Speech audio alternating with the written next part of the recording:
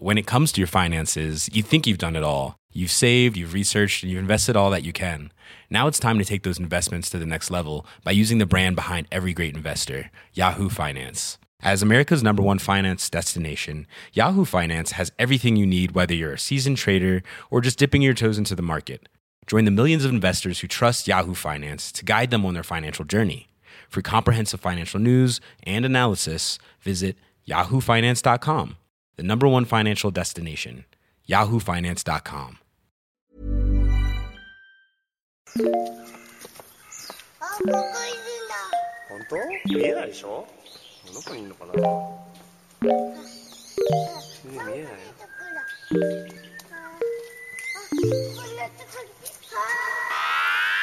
I miss you.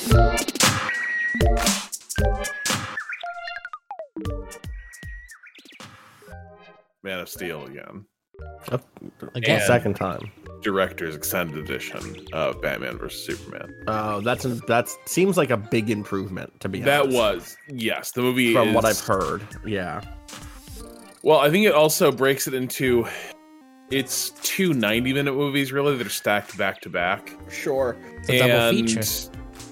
Yeah, and so like that arc, that structure of it becomes much more apparent in the 3-hour cut, whereas like they definitely did. It's weird. The movies are bloated, but sometimes you just can't do anything about it. Like you're trying to pare it down. The 10 minutes they saved off running time in places just make parts of it feel flat and incoherent. Yeah, right, right. That is, I was trying to figure out for the Snyder Cut where you would even cut it as like a halfway point if you wanted to do a 2020 and then a 2021 release or whatever. And there just isn't a place. Like the first half of that movie would feel flat because of the expectations of moviegoers who want a big climactic battle that feels exciting and feels like that sets the stage for the second film or whatever. And I feel like BVS is very similar for sure. I've only seen that extended version. I didn't see the theatrical cut. So the theatrical cut is really, really eager to get to the fucking Batman versus Superman fight, which I understand from a marketing standpoint why. Sure. But it's not actually the narrative. It is a side detour in the world of what the political moment is post Superman's arrival and destruction of most of Metropolis and in the Zod fight. That stuff's interesting. That stuff is like, also, I guess the thing that I'd heard is missing is straight up the opening sequence where Superman gets like framed. Yeah. It's just not in the original? They build that out way more clearly as to what all has happened. Okay. We're having some Snyder talk. Right into it. I'll let Rob say what he told me already. So I didn't watch the Snyder Cut yet because obviously I had to go and refresh myself on Man of Steel and watch the director's cut of Batman vs Superman. I just can't. We made this comment on the podcast, but I was a lot of conversation was happening about this in our Discord, and just Rob didn't want to disclose to everybody that he was also going on a Snyder journey, and I wish I had known. It's very funny. A journey. We all go on our own. Yeah, we all go into the Snyderverse in different ways. Sure enough. I'm not gonna lie. I really liked Man of Steel again. I was like, this movie's good. Yeah, it was all right. Austin and I came down on the, there's some problems with the first positive. 2/3 is all right. Yeah, I think, and even the fight scene with Zod is like a good fight scene. It's just like, fight scene's great. It just like ideologically ends in a weird place. I even like that stuff. I just wish the rest of the film was aligned with it a little bit better. I wish that there had been a line drawn more clearly from I keep saying this, from one Superman to another one, that like it feels so much like there are different takes on what Superman is, and I think you can do that work. The movie just doesn't do it, and maybe that got cut. Maybe that got that more the quiet. I don't know. The Man of Steel. So now we need extended cuts for all the movies so we can like really figure out. Yeah, the Man of Steel. The weird thing is like Snyder fixates sometimes on getting specific famous comic frames into his pictures, and that can be a problem because like sometimes that shot to get there requires tonally shifting the movie, or that's a famous frame in the context of an issue of a comic, but like just throwing it in here doesn't actually do anything. Yeah, well, right, it's also that David Goyer, who like worked with Nolan on the scripts for all the Batman movies, whereas like I have no problems with Nolan, but Nolan seems to like recognize at times like, all right, like I'm you know, like Goyer's like very like dedicated to like just adapting comic arcs, and like then he gets paired with Snyder, who is just like, yeah, I'll just do that visually, and they just like both bring out like their worst impulses, whereas like Nolan seemed to be able to like get away from that with the Batman movies that he worked with Goyer on. Goyer's a hack. I fucking hate that guy. Oh, damn. He works on just he's just like the quintessential like, hey, there's a comic movie, like, yeah, better hire David Goyer to write your screenplay that's not going to get made. Yeah, I think the other thing that bugs me about Snyder is that he actually has a facility with two things. He's actually really good at small, quiet superhero moments and what it is to have superheroes just existing in the world, and he's really good with the like ridiculous, over the top operatic stuff. He cannot bridge the two. There's no rising action. There's no sense of the two scales existing together in the world. And so it just feels like Man of Steel is really good, really good, really good.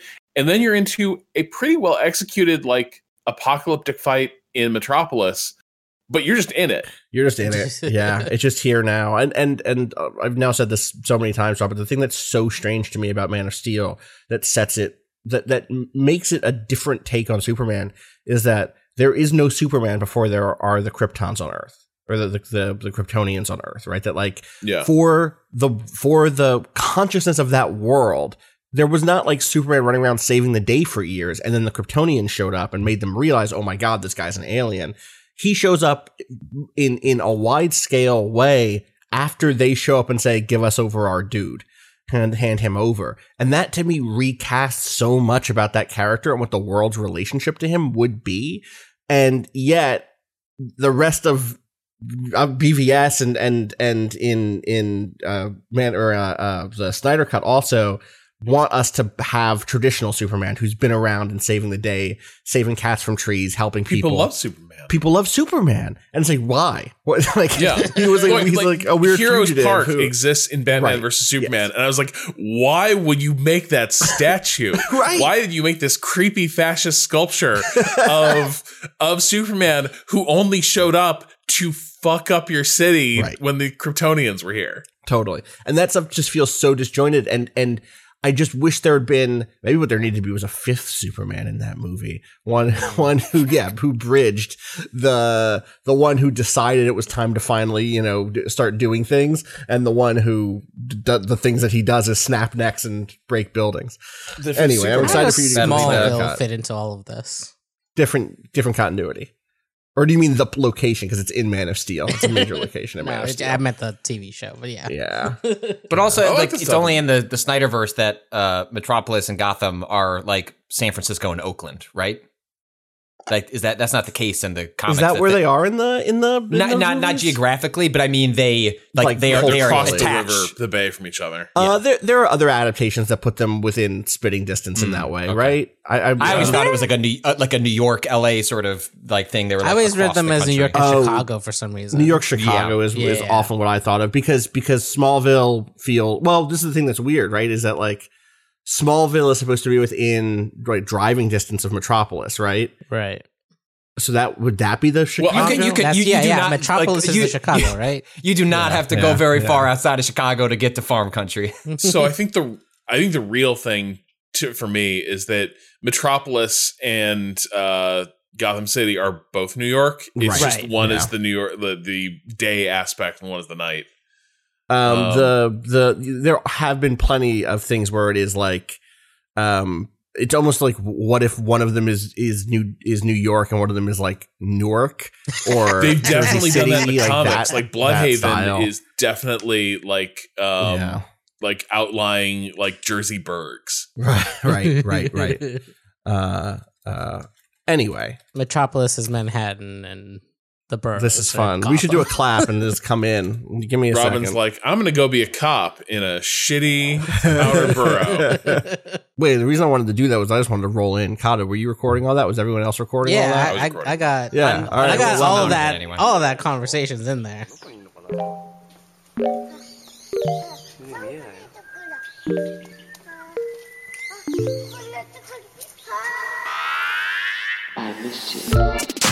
What's good, internet? We're already talking. We've been talking. So Zack Snyder about movies, you've it been turns hearing. out. Yeah. About Does that Snyder mean we don't movies. have to do it again? Yeah, No, we don't have to do shit again. All right. We'll keep it in. No, yeah, I'll we're figure out good. where to, seamless. Just intro zip is gonna that yeah. close. And But wait, what's good, okay, but we internet? do need a progress. Did you watch the whole thing, Austin? You're done. Oh, I'm done. Okay. I watched the Wow. whole thing. Wait, and then I went back and watched the Whedon cut. See, Which is dude, trash. I got trash. I got 2 parts in and was like, oh no, this isn't a 4-hour movie. This is going to be a 6.5 hour movie Yeah. because I need to go back. You have and to go watch. back. Because I was like, I think I remember some of this stuff. I don't know. It's I've only seen unbelievable. half of it. I want to. Rob hasn't seen it yet, so we can't get into it. Isn't it funny? Isn't it funny how active our energy just got? By the way, because we did the clap, and now like before we were just kind of talking, but now we've done the clap, and we're like we activated show mode, and now I'm yelling into my microphone. The amount of times in that movie that Whedon ADRs in a joke. Like the Patton Oswalt, I just used this on another podcast with the wackety schmackety do Patton Oswalt joke, where it'll be like, someone raises a gun and you get the shot from behind them instead of from in front of them. And from behind them, he could just have the dude go into a booth and be like, aren't you a weird person or whatever, to be like, to add some levity to a fight scene that does not need it. Like the bank scene at the beginning, the Wonder Woman bank scene has a bunch of jokes in it now that are not there. Either in the script or shot. So you need to go back and laugh. And then the biggest one, I will not spoil what the difference is, but you know the bit where Lois Lane says, you spoke? Yes. She says something completely different. It does not match her mouth movements. All right. And it's the funniest thing in the world. And the reason she has to say it is because it's not what she could not have said you spoke in the Whedon cut because he'd already spoken because Whedon interjected other jokes before that. It's unbelievable. I cannot wait for you to go back. Oh. It is such a fascination. It is such a fun thing to like unpack the disaster that it is. Well, also because I wonder to what degree is that Whedon being unable to help himself versus corporate is also there being like, hey, people don't like these movies as much as this is not what we were hoping it would be. But the thing is, if that's the case, then it's Whedon not helping himself before by setting the standard for banter bullshit in Avengers. Also, just real quick, as always, fuck Joss Whedon. We should all be clear on that. Like, I just want to make sure that the audience understands that we also understand that. But no, I think that's like, if that's the case, Rob, if corporate came down and was like, we'd really like this to be more like Avengers because we really want people to have did. Snyder has said explicitly, energy. like once they started shooting Justice League and they had the full returns for BVS DOJ, this is before UE, right, pre-UE. They were like, people apparently, we were really into the grimdark. These Marvel movies, they just take like a D-level character and it's $1 billion, and like your movie like didn't. So you have A-listers in these roles. You have A-listers as the characters, and the money ain't there. We need the bits. We need the jokes. God, someone at DC was probably. Yeah, I feel like them tagging Whedon specifically in was the rudest shit you could have done in that scenario because you were bringing. I think someone everyone who had no was kind of interest. like his kid, had passed. The movie they were unwilling to move the release. Whedon was shooting his shit in March, and that movie was coming out in November, and they refused to move the date. So I'm not trying to give him an out, but it was one of those where like. They're like, I don't know, if we get the Avengers guy, maybe somebody will show up to watch this movie, which is not like the worst calculation to make. But I think anyone was sort of like screwed. And everyone was screwed. And it also turns out that like he was a creep and like just happened to be even worse. Cause like I was reminded that in the like first Steppenwolf fight sequence, I was like, right, Whedon is the one that added the bit where Flash falls on Wonder Woman uncomfortably and like makes a joke on it. Yeah, I was like, oh right, that wasn't in like Snyder's got his own problems, but like not that. Yeah, there's a lot of that stuff in that movie. Anime accidental boob touch in the fucking there's an anime accidental boob touch in the Whedon cut. There's no.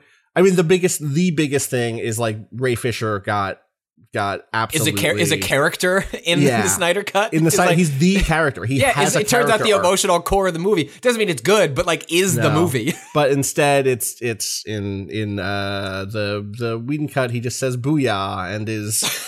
Oh no! Like, Christ. Yeah, dude. Well, the thing that Ray Fisher said was like, no one else in this movie has a catchphrase. Like, no one else does that. No one else does the thing that makes them feel like a cartoon character. But you want me to do the cartoon character shit? Fuck that. Yeah. Anyway, I'm excited, Rob, for you to see it. We have a honestly, holistic. like, I had a way more fun weekend than I thought I would watching these fucking movies. I will say this though, like, I would have watched an entire Man of Steel movie where the Kryptonians don't show up. Me and too. It's just him like coming to the realization about what he wants to do and who he is, just as he road trips across America doing good deeds and tries to figure it out. We'll have Zod That show up at the end. Would be amazing. Yeah. Agreed. And again, it would have leaned more into the previews for that movie, the early teasers for that movie that were like Terrence Malick's Man of Steel. Yeah. I was like, you know what? All right, let's go. Let's touch the blades of grass. Become one with humanity in this transcendental way. It is, his alienation from himself early on when he's struggling with his powers. Yeah. It is totally Tree of Life shit. Where 100% like, is. Yeah. yeah, it all works. Yeah, I was talking to Jackson Heads Fall Off on Twitter, who's also the co-host of the Great Gundam Project, Abnormal Mapping. We talked about this movie yesterday because we couldn't do the Gundam podcast because our co-host was sick. And one of the things that they pointed out was that like there is a real autism like analogy happening there, in which it's about overstimulation, and that's like an interesting thing. And then of course the thing that happens is, he solves it. His mom tells him how to not, it's fine, don't worry about it, which like undercuts that analogy really a lot. But I think taken as a broader analogy of like, hey, it is hard to be in the world and we all have to develop techniques of like, existing among things that are painful to us. I wish that had gotten more time because that is one of the most compelling things about who Superman is like, hey, we have talents in this world. We have things that make us who we are. And also it can sometimes feel like the world is too much for any of us. That is to me like one of the things that makes Superman so great. And that Superman is supposed to be this character who elevates everything and everyone around him by being an example of how you can push through that to become to connect to other people. And unfortunately that just isn't given enough. When it's in the movie, it's really nice. It's really good. I think he gets that part pretty well. So I don't know. Also, the other half of that is Man of Steel is also a movie that says, hey, great people can't be leashed by governments. And they're at their best when they're in communication with governments, but basically specifically can fly the around US and government. do what they want. Yeah, specifically the U.S. government. You're right. It is specifically the U.S. government, which like I trust the skepticism on the U.S. government. Yes, like the entire thing is weird because I think to an extent, I think these films don't really know what they think is a really important thing. Like, Batman vs Superman opens on like Superman reckoning with a world where the country that he's a part of, the United States, wages open-ended war under murky circumstances. It opens with a drone strike in the Snyder extended edition of that movie. And a lot of the opening act of that movie is Superman not really knowing like where he fits in this world or what he's supposed to do. And so the notion that this government is holding him to account and being like, I'm sorry, you have to be subject to the will of the people. I think to an extent, it starts from a position of one, Superman is kind of a living god and isn't subject in that way. And two, I don't know that your government is the place to subject himself to. And that's a tough, but and on top of that, Lex Luthor and Bruce Wayne are regular people who are also outside the realm of law because of being super rich. Corporations have evaded government control as effectively, if not more effectively, than Superman. Lex Luthor is not being brought to Washington D.C. to stand trial the way Superman is. He's There's no being scene brought about as a raising witness. taxes on Bruce Wayne during right. Exactly right. Like Bruce, the best line in Justice League is probably like when Flash asks him like, what exactly, like, I don't, you're Batman, but like, what's your whole thing? He's like, I'm rich. And like, it's a good line. It's true. And it's true. Anyway, Rob. But the movie also then wants us to know, like, when does the world know Superman's good? It's when he wins the respect of the troops in Smallville, where that one general's like, this man is not our enemy. Yeah. And he's like, thank you, General. And like, they don't salute, but like, they kind of salute. Thank you, General SVU.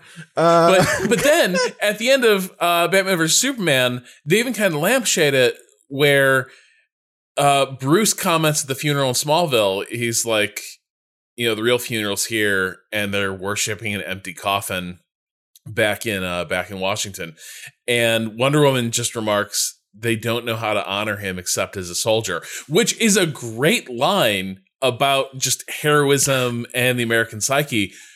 But it is not a line that like the movie, the films that Snyder's making haven't completed that realization or that analogy. Because they're also doing that in the way they depict Superman's strength, right? They also don't know how to honor him except as a soldier who destroys buildings and fights people in the desert. I mean, it's also true for Batman in many ways, right? The highlights of the Batman storytelling in all of these movies, we're not storytelling, but like the depiction of who Batman is probably that fight scene towards the end of Batman v Superman. I mean, it's both of the Batman focused fight scenes in Batman v Superman. It's the one in which he's taking on Clark, and it's the one after that where he's in a warehouse of people trying to save an important person. And both of those are like, oh, okay, Zack could have made a fucking Batman movie and would have gotten the action sequences right. He understands that Batman is about this style of preparation, this style of invoking fear, and it didn't show up anywhere else in that movie until those moments. And in both of those cases, it's like there's parts of those characters missing. For Batman, I guess we get a little bit of the detective stuff when he's Bruce Wayne, like going to the party and sneaking around, but we don't get that sense that he is like any more intelligent than other characters who are doing very similar work in both of those films. And then in for Superman's case, it's the same thing of like, it goes back to what you said before, the scale between stopping a dude in a bar and stopping an alien invasion there's a huge gap in between. And I wish we'd gotten a little bit of seeing him use his powers in that middle space in some way ever in these movies. And we just don't, I guess that's not true. There's one scene in BVS where he like flies down to a different country to save people from a flood. It's his one right? good deed. So just we're reminded what Superman being in the world is. There is a factory fire in Juarez. Right. On the day, and it's going to interrupt the Day of the Dead celebrations. Dios mío! And so he goes down there on the news, right? He just like people, stumbles into seeing it on the news. It's not like he was tuned in. No, he sees it on the news in the kitchen because the kitchen workers have it tuned to like the Spanish language TV channel. So he goes down to Mexico, and we just get a shot of him pulling somebody out of a burning building against the foreground of dudes in like big cowboy hats and sombreros. And like, yeah, did it have to be the Day of the Dead? I think that's just a Hollywood rule. Couldn't he just gone down like? I think factory fire in Mexico, you probably are good. You could probably just, I would say, solid enough. Just go down but he there. needs the visual, right? Like the fact that it's Day of the Dead gives him the aesthetic spectacle because you can have the festival atmosphere. Like it's like the church. It's like having the Jesus stained glass in the church. Yeah, it's always got to be like, well, it could have been this. Yeah, dial it up. Anyway, Rob, I'm excited for you to get to the Snyder Cut. Oh, last thing, Patrick. Michael Shannon.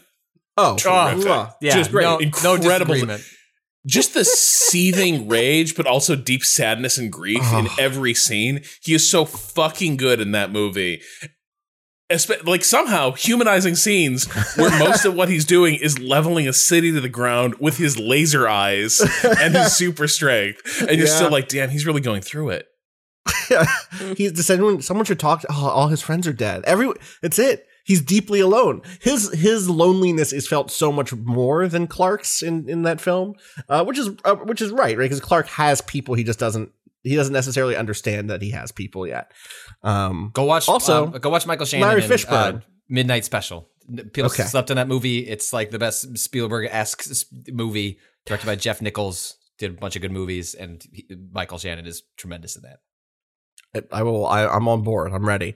I just want to say Fishburne, also great parry, great, good EIC energy as a former EIC and not of a newspaper. But I'm going to say I think he nails it. I think he's aggressive in all the right ways. He brings the best out of his people. He yells a lot, which is I didn't do a lot of that, but maybe I should have. I don't know. He's like, stop chasing this bat thing, and he's like, I looked into like your Dropbox, and like I'm looking for the copy from the volleyball game, and there's nothing there. There's nothing there.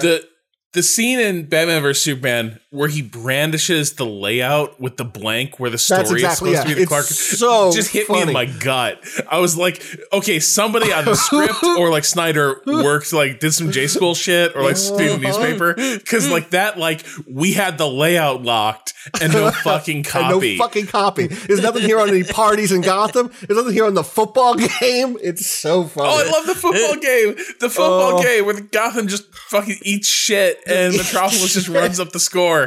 Oh, it's very funny. Anyway, it's been a fun journey. Let me talk about a video game really quick. Batman Arkham Origins. I put 5 hours into, maybe more. It was actually more than that, maybe. I played the first act of that game. So that's the one Arkham game I've not played. Well, because people have like that game came out. The word on it was pretty down. Like, oh, WB Montreal made this. This isn't, as good as the ones made by what's the Rocksteady. And then in the intervening years, there's just been a drumbeat of like da-doom, da-doom, da-doom, da-doom. Like, yo, Origins is actually pretty good. It's and pretty actually good. Probably like then there's like people who go further that's like actually the only good one that Rocksteady made was the first one, and the best one after that is Origins. And Rob is doing a little bit of dancing here. Gesturing right now. Rob, I mean, that was basically when I was playing Origins, I was like, this feels great. And it's doing a lot of like year zero type stuff or year one type stuff where it's like, okay, Batman exists. People kind of know he exists and they know he's out there, but they don't fully realize what's happening. And a lot of the major characters have not established them. Like Penguin exists in this in-between space where he's like not quite the Penguin, but he's also more than just a crime lord. And I think it plays in that space really, really well. And I also think it's really smart too. Every one of these games had a problem to solve, which is how do you isolate Batman from the city? And Arkham Asylum solves it by just setting on an Arkham Island. And so Gotham is a hypothetical place that lives in the skybox. After that, it gets real rough where like Arkham City is like, so they turned the city. They evacuated everyone, I guess. And so there's nobody. They just turned here. downtown to a new prison. That's how they roll.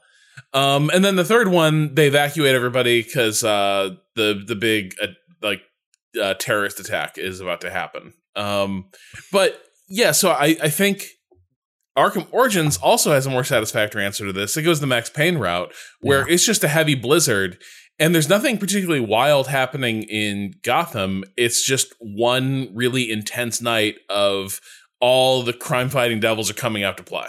Also, it's Christmas Eve, which means they get to do the fucking Shane Black thing of just like having Christmas decorations everywhere and conveniently playing certain Christmas carols at certain points. I get to a big like character reveal is where I'm at. I'm at the end of Act 1, which is like this is a game in which Batman there is a $50 million bounty out on Batman's head that was put on him by Black Mask. But also it seems as if Black Mask has gone missing or something strange has happened. You find a body in his bedroom, and the kind of first act is investigating that, or maybe it's the second act, depending on what type of act structure you're talking about. And you solve that question, what happened to Black Mask?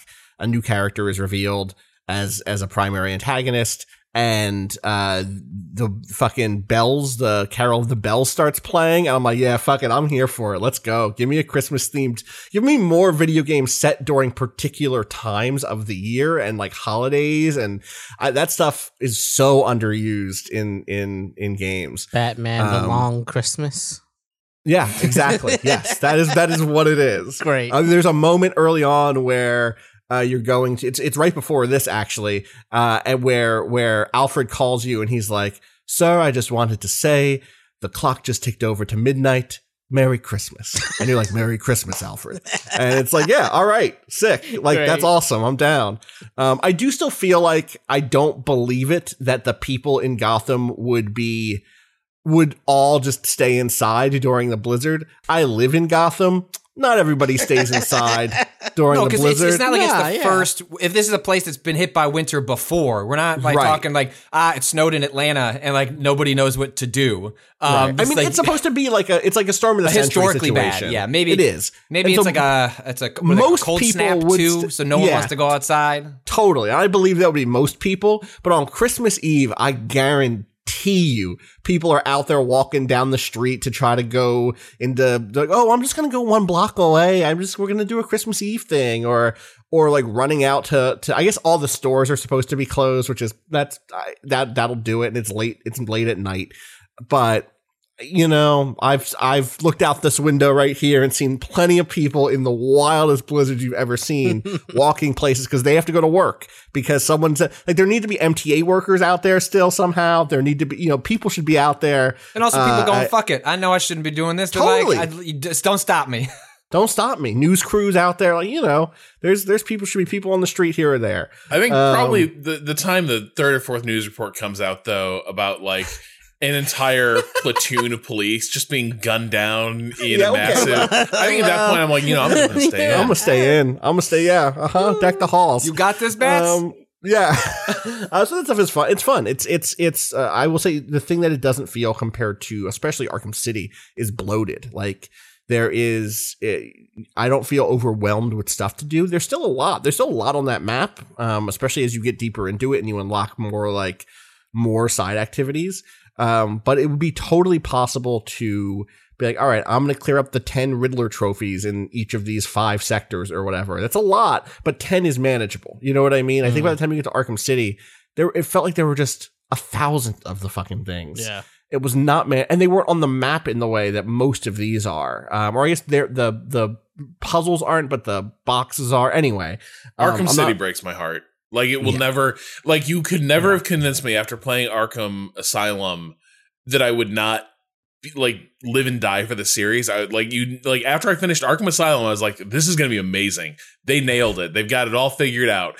And then Arkham City came out and I was like, oh, so you just had to make it an open world type thing for some reason. And everybody is in there now. It's got the, you know, like the big team up crossover episodes, like fully more than half the time are actually the worst ones because the villains are most interesting in isolation because 100%. They're like they're analyses of theme. And when you throw them all in there, it's like, okay, well, here's Mr. Freeze Zone. He's in the morgue. He's created his little ice palace. Yes. Okay, go fight him. Here, Joker round 1, go. What's that fight about? You know what I mean? Like that's one of the things that's so difficult about Arkham City and Arkham Knight in terms of doing that kind of like mix of villains is in the comics, in good adaptations, superhero villains, like you said, are about themes and they have a space where every encounter is about something. But that fucking fight in the Mr. Freeze takeover of the police station in City is just about fighting a guy who has ice powers. That's what that fight's about. And I'm not saying that Origins fixes that problem entirely. Like there is the thing of like there are 10 assassins out to get you. But so far those encounters with those assassins have had the space to be like a little interesting in terms of like what is the meaning making happening here, right? You fight the electrocutioner early on and knock him out in a single punch, which is like, okay, this is about who Batman is. This is about like Batman is tried and tested. He's not just, you can't just be any gimmick having, bad guy and do some damage to him. But then very soon after that, you have your first fight with Slade with Deathstroke. And that fight is like fighting Batman, right? The whole thing is like fighting Batman who, it's a really cool fight. It's fighting Batman who doesn't have, the kind of, dislike of using lethal weapons. I will not say who doesn't kill people because this Batman definitely kill. The one lesson of the Arkham series has been there is no such thing as a Batman who doesn't kill people. These motherfuckers get killed all the time, but he doesn't use a sword or guns or anything like that. So, Anyway, it's been fun to dip into that stuff. Again, propelled by revisiting DC shit. Kato? 440 Riddler trophies in fucking Arkham City. Like, Jesus Christ. Oh my God. Are there more in? Here's the real question: are there more in Arkham Knight? I bet you there's more in Arkham Knight. Fuck. Well, there's not a world where there's less. No. So, I can't say that there's more, but I can tell you there's not less. That's not usually the direction this stuff goes in. Maybe they took that, because I just remember they were everywhere. Well, and the car, right? Arkham Knight added the car. Yep. Which I'd forgotten about. The tank, really. The tank. Yeah, speaking of a Batman who's I ain't killing all these criminals, but I sure am shooting them with some powerful pellets as I make my way through Gotham. It's a big armor-piercing stun ray. Huge, high explosive concussion. Wait, according to blast. this, there's only 179 in Night. Okay. Good for them. Restraint. That's much better. Yeah. Shout outs. Maybe there were more other stuff too. Yeah, I think there were other collectibles. Well, they just delayed that team's. I'm sure that team has changed a lot. Arkham Origins came out a long time ago, and WB Montreal had a lot of canceled projects along the way. One of which I think they were working on Suicide Squad until they weren't, and then now Rocksteady is working on Suicide Squad. But yeah, there's no gameplay for Suicide Squad, but there was for if you watch that trailer though, the trailer is like cut to suggest that mechanics. And my guess is the reason they went with that over Justice League is just it was easier to have grounded characters that you can build game mechanics out of. But I keep thinking about there were the rumors years ago of like, they're making a Superman game, and it would be so fun. In my mind, the way that ends up coming out is someone goes like, so you're making a Superman game? And they're like, you could say that. And the answer is like, yeah, Superman's in our game and you're going to fucking kill him. But I have no doubt that they prototyped and sure. put games Definitely. like a Superman game into pre-production because it's too obvious. But there are a lot of game design issues with Superman as a character. He makes more sense as a villain. I still am I have a fondness for the Superman Returns game that came out on Xbox 360 and PS3. It's not a good game, but they tried.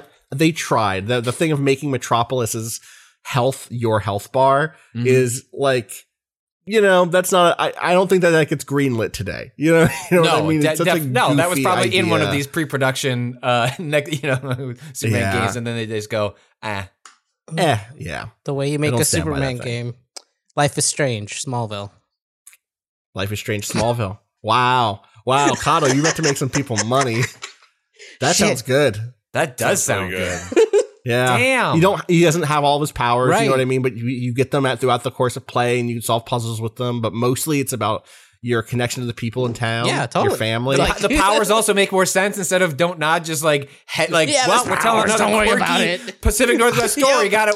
Spin the wheel of superpowers. Which one is in this game? They're going to make an empathy game with empathy power. And I don't mean to dunk. I like to varying degrees all of their games. Life is Strange 2, like highly underrated. And God, I'm really looking forward to the new one. Yeah, but as more time goes on, I get angrier about I forget the things I didn't like about Life is Strange 2, and instead just lean on the motherfuckers who didn't play Life is Strange 2 and get more upset about that. Sinking into my chair. Oh, it's so good. Also, did you when they dropped for people who hadn't seen it, they announced Life is Strange 3 ostensibly, but what is it called again? Colors, True Colors. True Colors. Is there also going to be a Life is Strange 3 is the question, because it's from the team that made Before the Storm. So right. I wouldn't be things are interesting because Don't Nod got invested by Tencent, right? They got a big external investment, so I wouldn't be shocked if they don't work on Life is Strange anymore. They don't own that IP. Squared. Square does. Right, which is why I was at the Square event that happened. Right. Yeah, and it seemed like what was being set up in the past was that it takes 2 to 3 years to build these games. That Deck 9 was going to be hey, the alternate year, so you can have Life is Strange games more often. I'm not saying this with confidence. Don't write a headline about this, but my guess is that they're not going to work on those games. But they'll still make games of that type. They'll just be something else. But Before the Storm was underrated as well. There are some really, really strong sequences in Before the Storm, and it has an incredible soundtrack.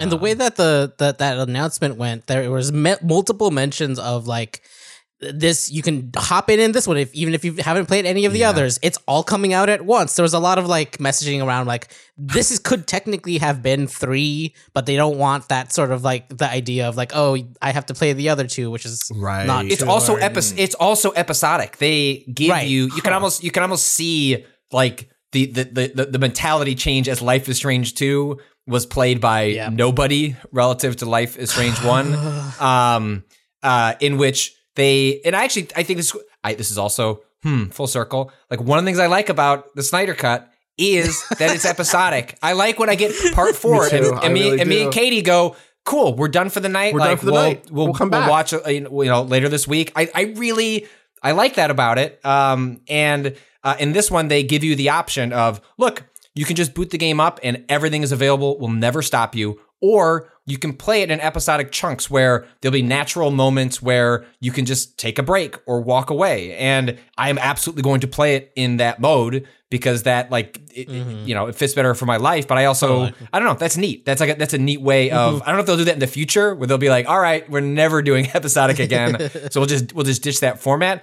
But there's also, for storytelling like that, there is an advantage to there being like ups and downs that like from the storytelling perspective that come from thinking of it in episodic terms as opposed to having to crescendo over the course of a 12-hour experience or whatever. Whatever it ends up being. Totally. But yeah, that game looks good. I'm curious about it. There seems like it is very much leaning all the way into the kind of twee aesthetic that those games have always like. Oh, as soon as I was basically like, the trailer starts, I'm like, where's the haunting, fucking whatever that? That's always the same guy, like doing the vocals. Well, I guess the one that was about the abused kid was Sufjan Stevens, but it's always in that like that model. I mean, this time we got straight up a cover of.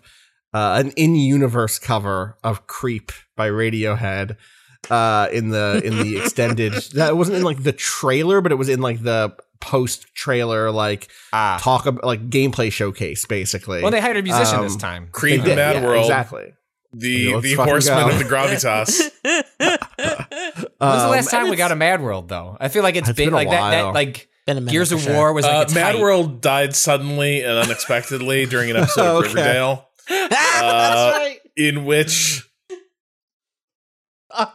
Betty Cooper decides to welcome Jughead's dad back from prison by doing a sexy striptease Mad World cover at his biker bar.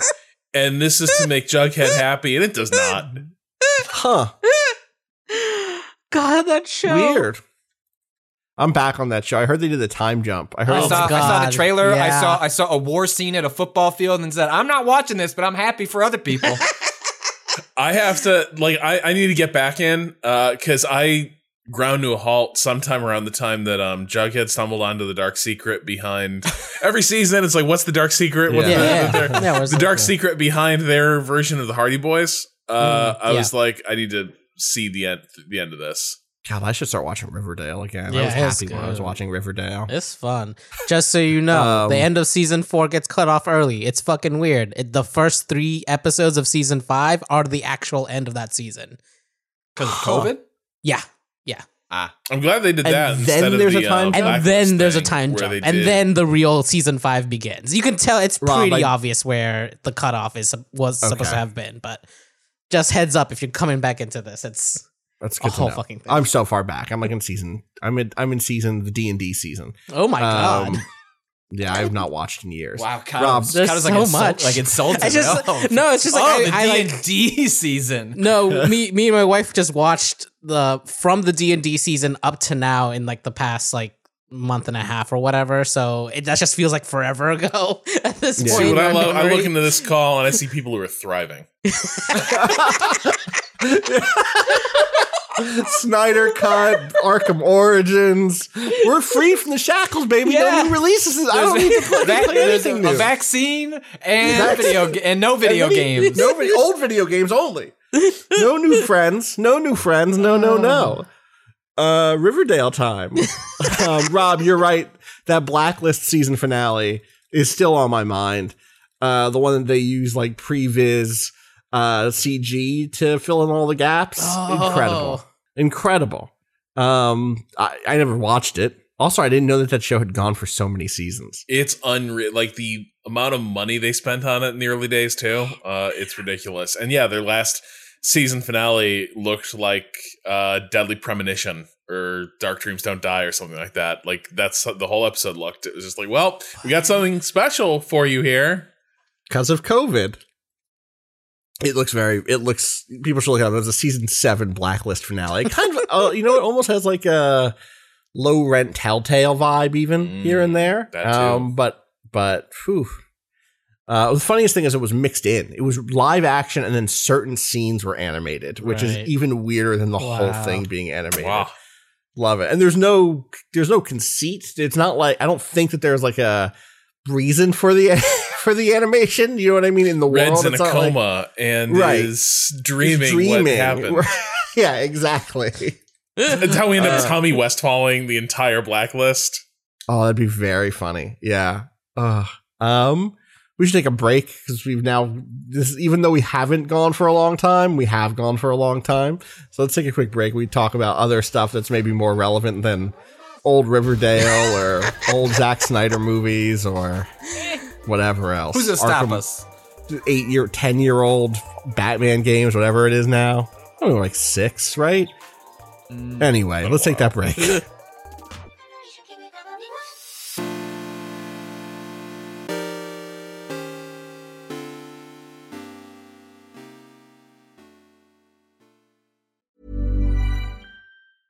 Hey, I'm Ryan Reynolds. At Mint Mobile, we like to do the opposite of what Big Wireless does. They charge you a lot, we charge you a little. So naturally, when they announced they'd be raising their prices due to inflation, we decided to deflate our prices due to not hating you. That's right. We're cutting the price of Mint Unlimited from $30 a month to just $15 a month. Give it a try at mintmobile.com/switch. $45 up front for 3 months plus taxes and fees. Promo rate for new customers for limited time. Unlimited more than 40 gigabytes per month. Slows full terms at mintmobile.com.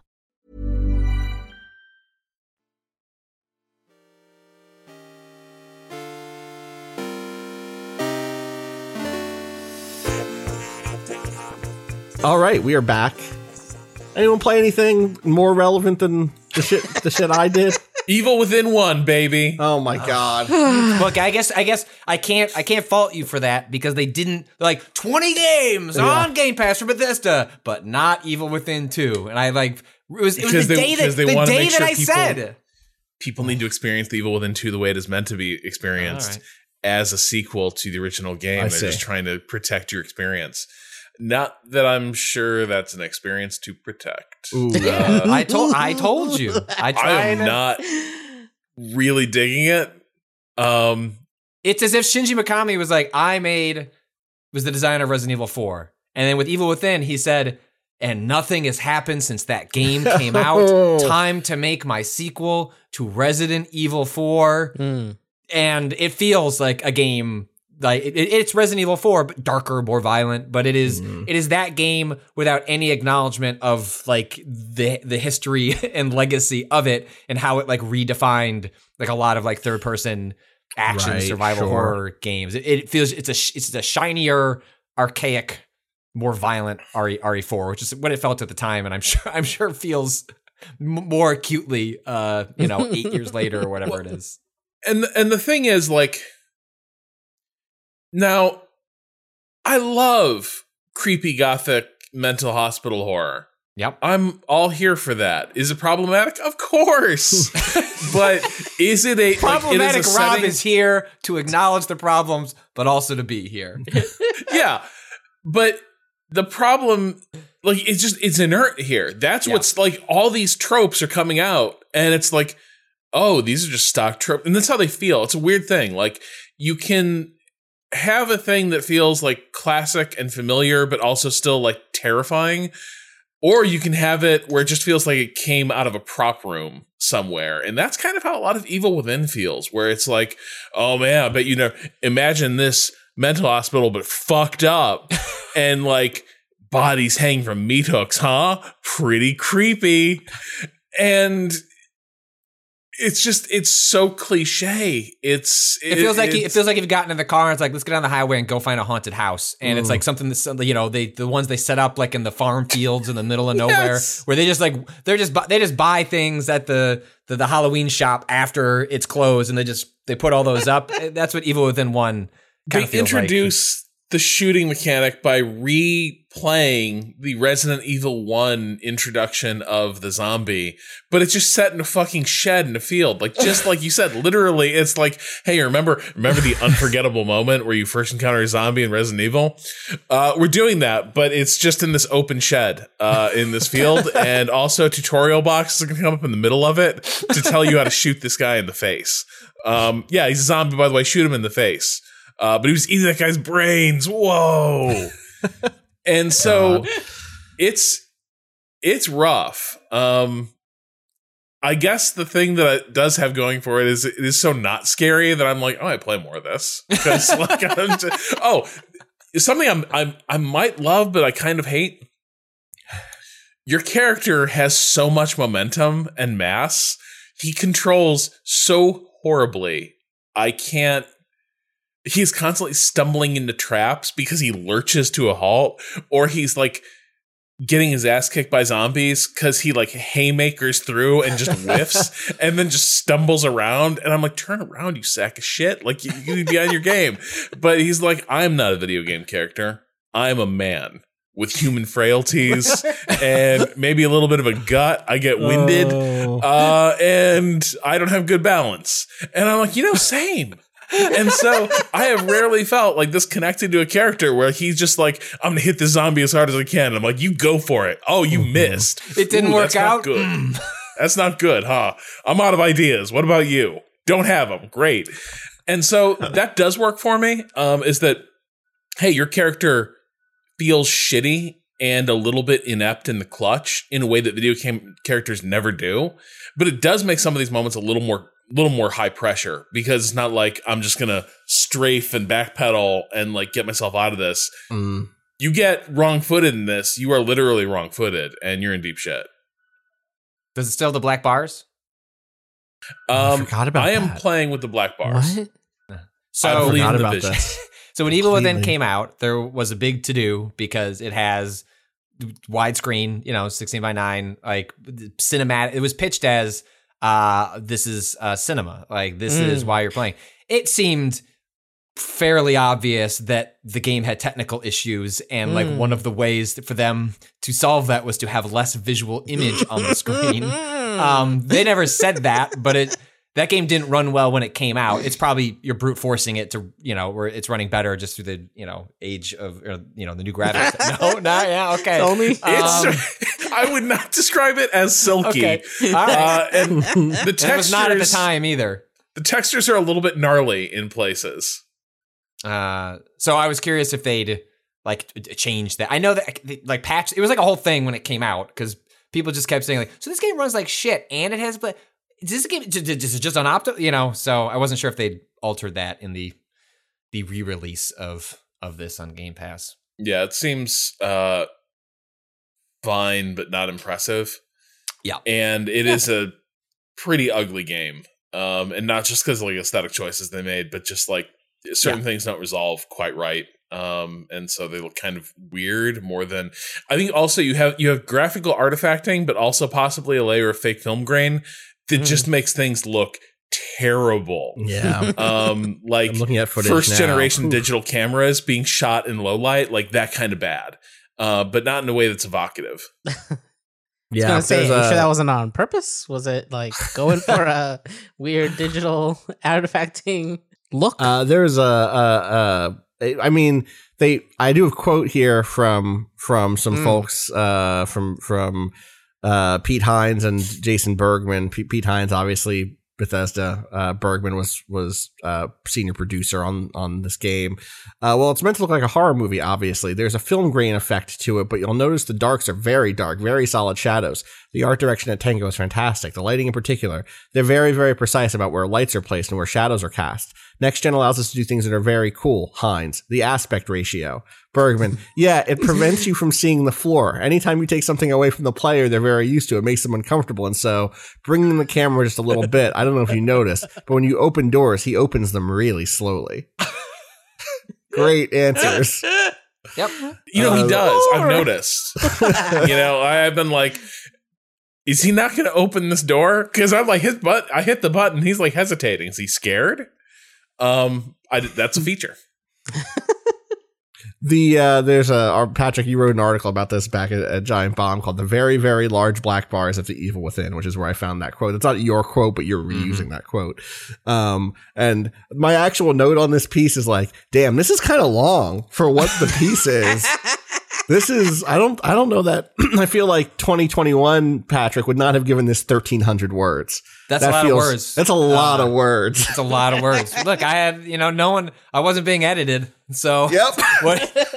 You edit yourself, Patrick. Occasionally you send something to Brad, but not these news articles. Yeah, so not news articles. Yeah, real shit, like reviews or features or something. Brad wasn't faxing double-spaced hard copy back to you with like margin notes. No. Also, like I don't know that you're actually accurate. The opportunity to write 1,300 words about the black bars of Evil Within is actually a little more like occasionally I like to just overwrite on a very specific tiny detail, like like 3,000 words I did on the what does poise do in Dark Souls 3. Oh, you know what? That's true. All-time favorite pieces. That's a great piece, though. That's a real investigation about something that people care about. That's a quality of. This is the thing, is that's service journalism, but it's also a feature. You know what I mean? It's true. I just need to get one last thing off my chest. Please. The city's name is Crimson City, spelled with a K. No, it isn't. Yeah, it is. You're a member of the Crimson City Police Department. Like it's spelled with a K. Oh my God. Shut the fuck up. That's very funny. That's extremely, I'm running a tabletop game set in my own custom city. I'm going to call it Crimson City. We're going to spell it with a K to make it cool. Cool with a K. Oh. Anyway, I'm just imagining the headline writers just endlessly, like at the local paper in Crimson City, like it's just going to be all alliteration all the time. 100%, which is really rough with K's. Yeah. I want to shout out something really quick. I played Trash the Planet by This Game is Haunted. This Game is Haunted is the developer name. It is a short, 2-hour long kind of narrative idle game. I call it an idle game because the bars go up, but I do want to say my biggest complaint about this game is that if you lose focus, if you focus on any other screen on your screen or on your computer, it stops the bars from going up. It like pauses the game, which I don't think any idle game should ever be allowed to do. That on purpose or? I don't know. I don't know. But if I click over here, it stops it over there. Do you know what I mean? Yeah. You start the game as a raccoon, and you have, I guess you're a crew of raccoons. You're 5 raccoons. And on the left-hand side of the screen, it says jobs. You're a raccoon, right? And the first job you have is gather food. And so you're like, all right, like all 5 of us, we're going to go gather food. When you gather enough food, then you start recruiting other raccoons because they know you got food. Then you start gathering trash. Then you start sorting the trash into different types. And as you have the different types of trash, it goes into like a tech tree of like, hey, this will make me sort the trash quicker or slower or whatever. And eventually you finish that tech tree when you get a ton of enough trash of enough different varieties. You get to complete the kind of that stage of the game. And from there you move on to I'm just going to show you the screen. Maybe that makes the most sense. Let me pull this up really quick. Let me button through this cutscene because I'm getting a text from a character in this game. I know what you're thinking. Why would a raccoon be getting a text? That seems like things have changed dramatically. Well, they have, because in the second act of this game, it becomes a stock market simulation game. As the raccoons have slowly begun to take over not just the trash part of the world, but also the stuff part of the world. So you go from the trash part subsistence, like hunting and Correct. gathering to This is exactly inventing right, market Rob. capitalism. That is exactly the point of this game. And then slowly destroying the world through market capitalism as you try to make, find new gains by scamming people. I guess it doesn't say it here, but our ability on the screen here is called Let's Get Frackin'. And it just gives you more trash to then flip and turn into more money. The whole game is like a very tongue-in-cheek, commentary on capitalism, a very openly anti-capitalist game, that is, like carried by its, comedy as much as by its kind of mechanical interest in this stuff. I will say it was fun to learn how to break the stock system in this game, and figure out like what my pathway was to having infinite money. But this is a game in which you are talking to you in the second part of the game are playing the mayor of the town, Crimson City with a K. It's not, I don't know if it gets a name. And you are talking to, your, like, kind of the head of the economy in your town, and his name is Money Baby. And he is kind of like a very broad caricature of like a Wall Street type, and then you also end up talking to like the head of culture, the head of religion, the head of, education, the head of, and all of those things there's very much like a dirtbag leftist, dude who is, I think that's the head of education, is this kind of like dirtbag left, but like through the lens of the dirt being the dirt that raccoons live in instead of social media dirt, but he still has that edge. You have a friend who's way into anime, who you talk to a lot. I have seen the comedy in this game compared to Homestuck. I have not read Homestuck, so I could not justify that one way or the other. But that is the way of that is like kind of the heart of the game. I suspect that we have listeners who would very much enjoy this game. Again, it's called Trash the Planet. It's free to play on itch.io. It's by a developer called This Game is Haunted. And I the thing that I'll say for it is that like it is like one of the most anti-lib, anti-centrist things I've seen in video games since like Disco Elysium, in which every time that you're like, well, we could fix this, right? We could fix this by putting, by doing tax credits or something. The game was like, absolutely not. Yeah, you can try giving tax credits to people for doing ecologically positive things. No. So yeah, that is a game about, it's an anti-capitalist game about the kind of move through economic models and history, and then more importantly, the ways in which late capitalism capitalism in general has been destroying the planet for generations. And what do we do about that? I think, despite its brusqueness about its messaging, I think in the end it might be more optimistic than me, and I don't think this game is particularly optimistic. So I think that it leaves space for an after instead of a we have to fix it now that I don't know that I fuck with. I think that it's I don't hate it. This is not a serious critique of it, but I think there might be a difference there between us. And I don't know. I'm curious what people think of it. People should play it. It's short. It's like 2 hours, and yeah, Trash the Planet. Those are the games I play. I play old Batman games and itch anti-capitalist, short idle games. I play it. There's a new game launched first on Apple Arcade called Cozy Grove. Oh, the new game from Spry Fox. It's coming to everything else: Switch, PC. So not sticking PlayStation. to Apple Arcade. No. Interesting. But I suppose, I guess in theory, it's cheapest on Apple Arcade, but it's $5 a month. Yada yada yada. But it's on Apple Arcade first. Most things on Apple Arcade come to Switch. It seems like a year later. Like that's part of the contracts. Yeah. So it's not usually the type of game I would play. I've talked openly about my desire to like Animal Crossing, and then just realizing over time that I don't really want to customize my house. and that's the bulk of a lot of the stuff that you're doing in games like that. But Cozy Grove is a life sim, in that sort of like same playhouse of genre.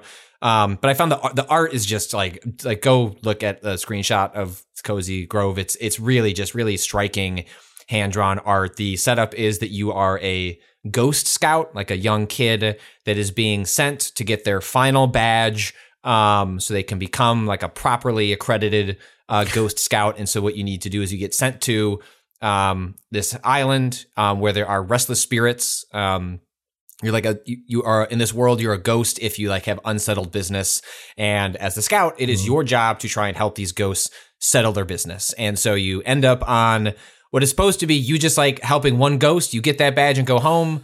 Your boat floats away, and now you are fucking stuck on this island. And that there isn't just one ghost. There's like a lot of ghosts, and they need some serious. Why are there so many ghosts on this one island? I don't know. I presume that is part of the story of Cozy Grove. And that the reason I decided, other than the art being striking, I've long thought that like when I played like a short hike, it was like, oh, like this has like an aesthetic of Animal Crossing, like different mechanics, and it's got a story, like an A to B. And a lot of Animal Crossing isn't, it's making your own story of like what you want to do in this world, as opposed to like, seeing a discrete narrative and seeing that from beginning to end. And Cozy Grove's pitch is like, yeah, what if like we have a lot of those elements, but we also have stories, and also, this is a game that you are explicitly not meant to play for more than 20 minutes a day. And we are going to have discrete moments where we tell you it's time to go away and it's time to come back tomorrow.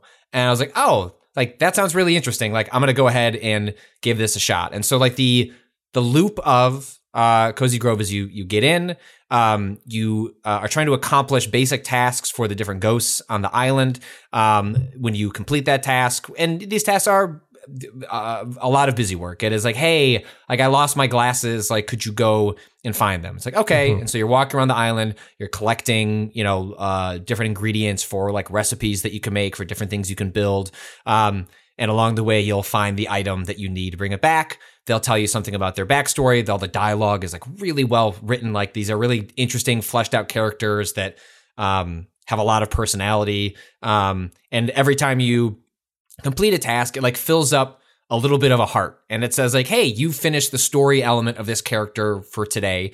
And you also have a gauge of like how far that story is, like how far along are you in like sort of like bringing this ghost to terms before it like leaves the island. And every time you complete like a major task, they give you, it's like a ghost log, and you feed the ghost log to your Flame, who's like your friend that you have built on, has come with you to this island, and that like expands your camp. And so there is like a customizability aspect to Cozy Grove, and my guess is that is one that you can, to some level take or leave, but they've also built in mechanics to it. So, for example, different there's like a bird you can put into your house, and it likes to be like near certain things, but not near other things. It doesn't like to be near rustic. We call those pets, Patrick.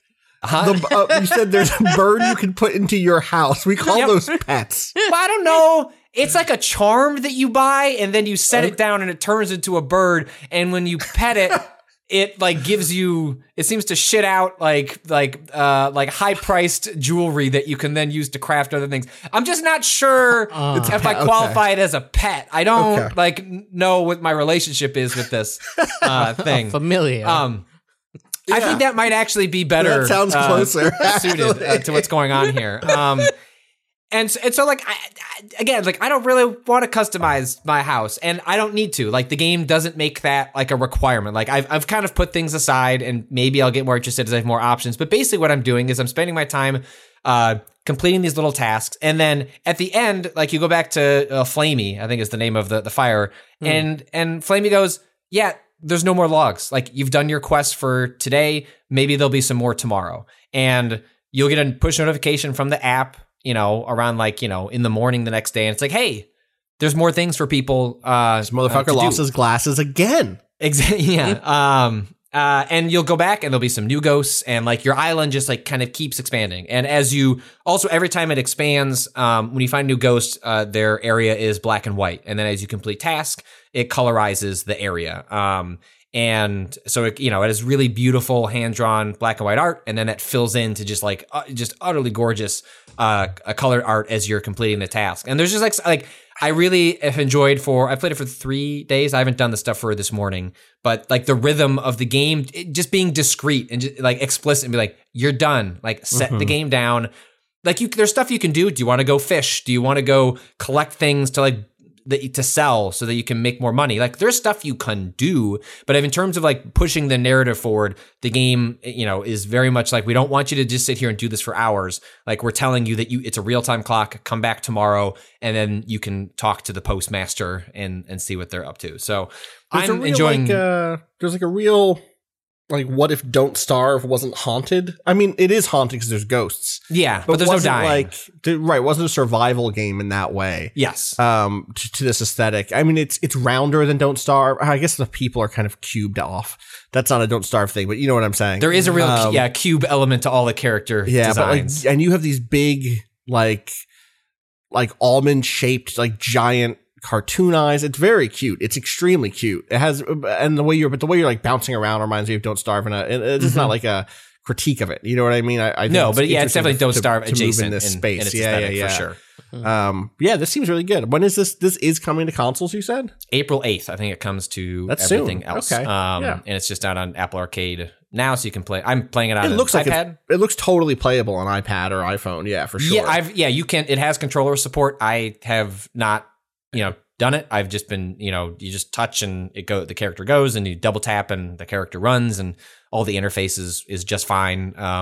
It seems like it would, work just fine on it's be a great Switch game. But like especially the idea that like I can play it on both of my devices. Like I can be out walking the dog, and it's like, all right, like while she's sniffing around, like I can open Cozy Grove and like just go collect a couple of things, put it back, pick it up on the iPad when I'm, like watching TV. But I just like the fact that it's over. Like part of these games is like the time, the infinite time investment is like part of like, I'm not going to go there. Like I'm not that interested. And like, right. I like this game is like, no, like you have to go away. And so that's a Cozy Grove. It's out now on Apple Arcade, and then just give it a couple of weeks and you can play it elsewhere.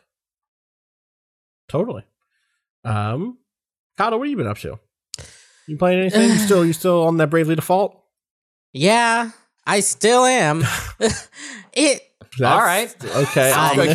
Go off, Kato. Look, that game is mechanically interesting and just like the most nothing story, or at least just like the pace it's happening. Like it's still very much in like nothing zone. They like foreshadowed some shit up front that's like supposed to be like, just wait until we hit this shit. This shit's gonna pop off. It's gonna be wild. Look, what's this book about? Who are you really? How did that country disappear? We'll get to that in like 20 hours. It's still very much in the kind of basic. We're looking for the MacGuffins kind of zone. We're getting all the crystals.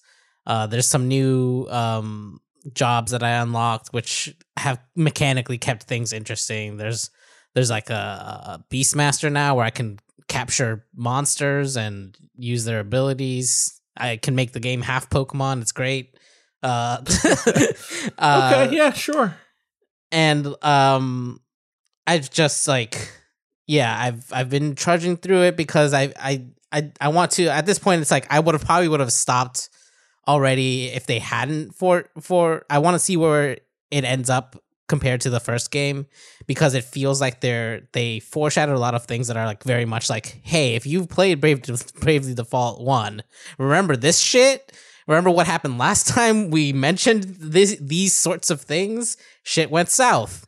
Things got weird. And so I'm kind of, they got me. They fucking got me. I'm gonna keep playing to figure out, like, all right, well, how much does it hew? How closely does it hew to that original? Is there something actually interesting about here at the end of the road? But it's just like the thing I've been kind of dipping into bits and pieces here. I'm like 20 hours in now. But it's just like I also have been noticing more and more the like deeper I get in that the fucking map design is bad. There's a lot of what makes a bad JRPG map to you?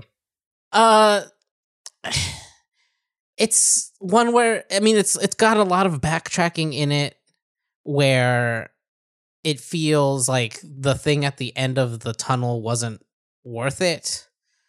Like they'll make sure to put maybe a chest or something, just be like, oh, you went down the wrong fork, but here's a little something. And like it's never been like, okay, this was worth the time I spent killing all the enemies coming down this way. This was an issue that the original game had too. And straight up actually, I remember seeing over the weekend, AVB, who's written for the site before, post an old article that she wrote about the first one having this exact same issue. And I was like, oh wow, I forgot that it did the same thing. I think partially because in that game there was an encounter slider that I abused like all the time. There was like, you could set your encounter rate, to 0. And I think that's essentially what I did in that game was like, all right, while I'm exploring, I'm going to set this to 0 because it's going to be too annoying when I'm backtracking to run into a million enemies, because that was still random encounters in that one. In this one, it's not random encounters anymore. Like you see the enemies walking around in the world, and so you can like physically avoid them by running around them and trying to run away when they try to attack you. And eventually, when you level up, they'll start running away. They'll start running away from you once you've like leveled up past like whatever their level is. So it's less tedious in that sense, but it still doesn't feel great to like get to the end of a fork and be like, well, this is a potion, yay, or some shit like that, you know? I think it's very funny playing this game. I'm also playing Final Fantasy VII at the same time. I've been streaming that like weekly. Yeah, I've seen those. Yeah.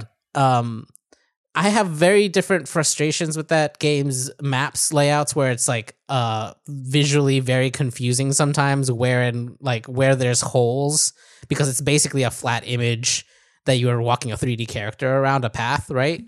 Like it's not like a 3D environment for that 3D character, so it's kind of hard to parse sometimes where their paths are. But something that game mostly doesn't do. There was one part where it kind of did this though, is have that same sort of backtracking issue of just like, if you go down a path, it's like if there's a secret area, it ends up being like, oh, there's this really cool weapon at the end, or like, oh, I like got something very useful right here that's going to be useful, and the offshoot is never that long. This one in Bravely Default, all the offshoots in this game feel like they're long enough that you're like, oh, I must be going down the right path, right? There's always that thing of like, usually you want to make the quote unquote wrong choice a little shorter first, so that right, yeah. Right, but sure. And then I always like end up going down it, go back, go down the other way, thinking like this must be extra content, and it's just as long as the critical path. I'm like, wait, shit, what did I miss on the optional path back there? You know, you just end up doing a lot of back and forthing, and that's just ended up being like, oh well, now I know that there's probably not anything super special at the end of the optional path. I'm gonna keep going, right? Like that's where I'm at this point. I just kind of want to. I'm gonna end up like blasting through it and not going like not like nitpick, like not fully clearing every corner of like these dungeons anymore. It's just like the game hasn't given me reason to want to do that. Even though it's a little less tedious because I can run away, I can avoid encounters kind of easily, you know?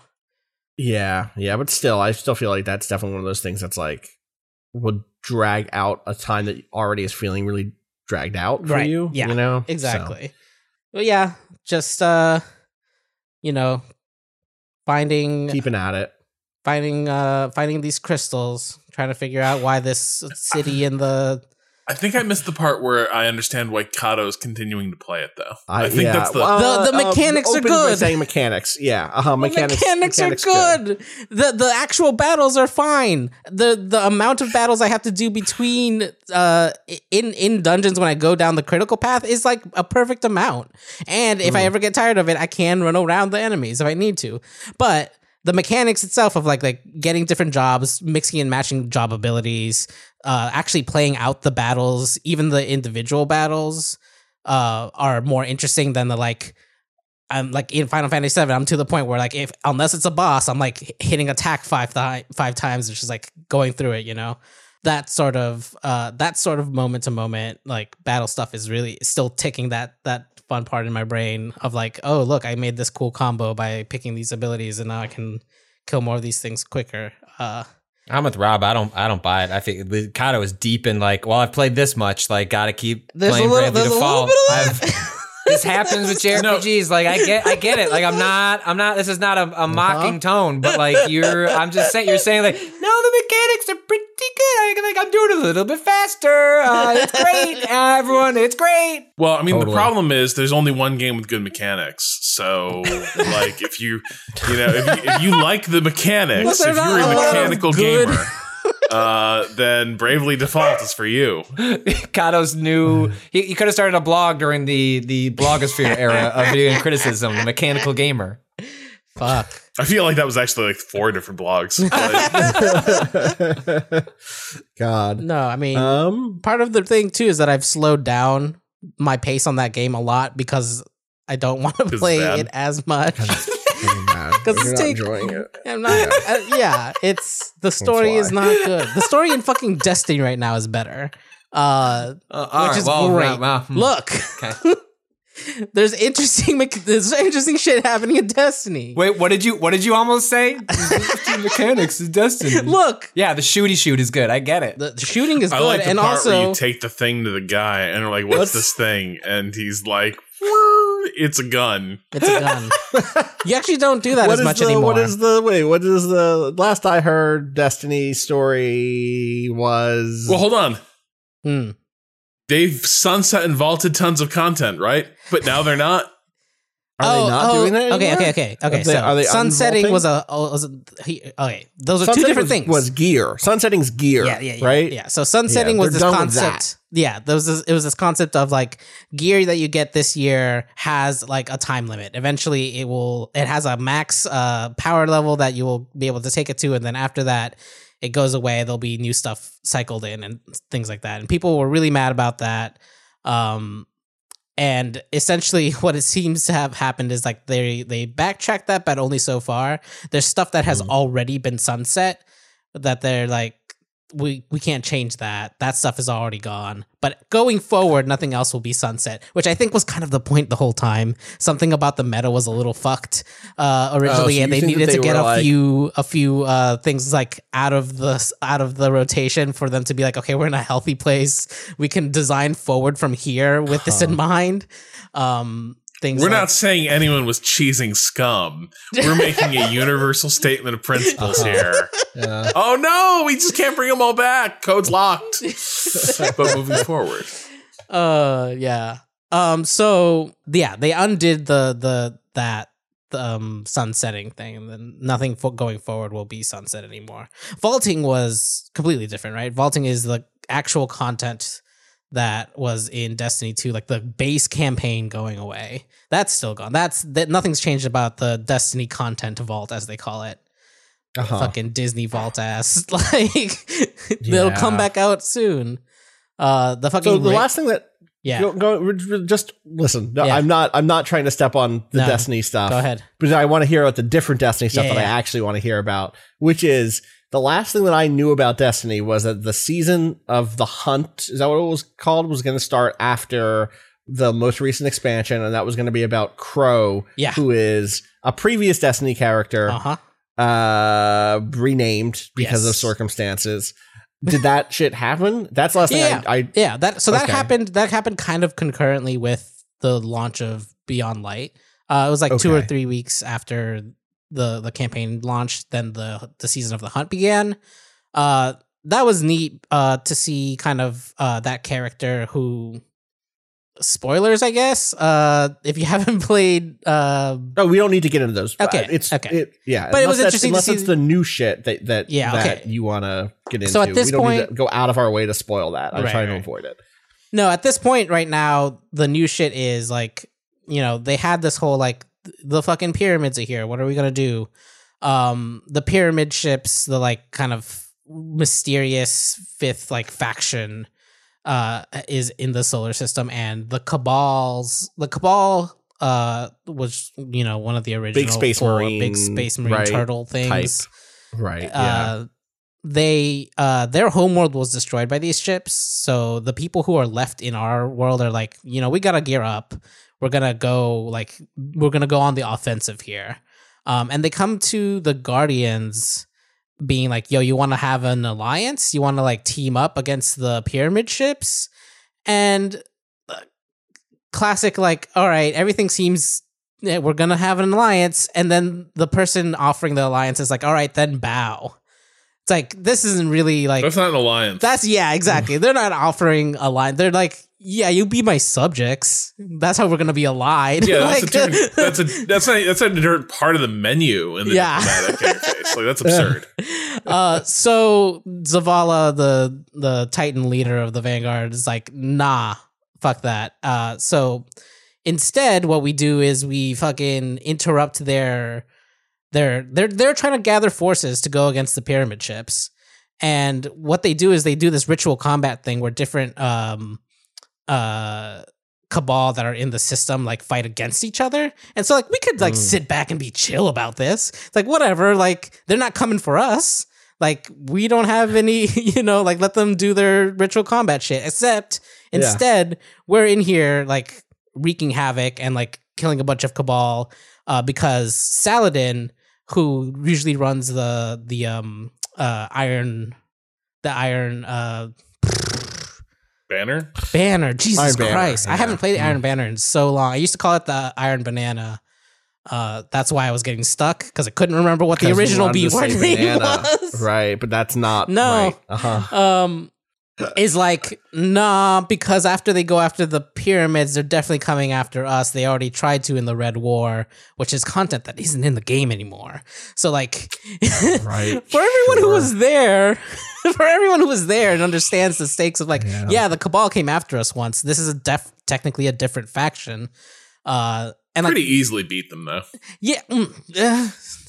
Easy, but yeah, we handled it. We handled one. it. They took my light away. I leveled back up, beat them. Yeah, what? beat them. I shot a bunch of dudes. I just had to shoot a bunch of dudes. I handled that. But so ultimately, Saladin's like, nah, we have to disrupt them. We can't let them gather. Like, we can't let them coalesce under this one faction, because right now they're all like most of the other enemy like races, quote unquote, are factionalized extremely. Like none of them have consolidated under one banner.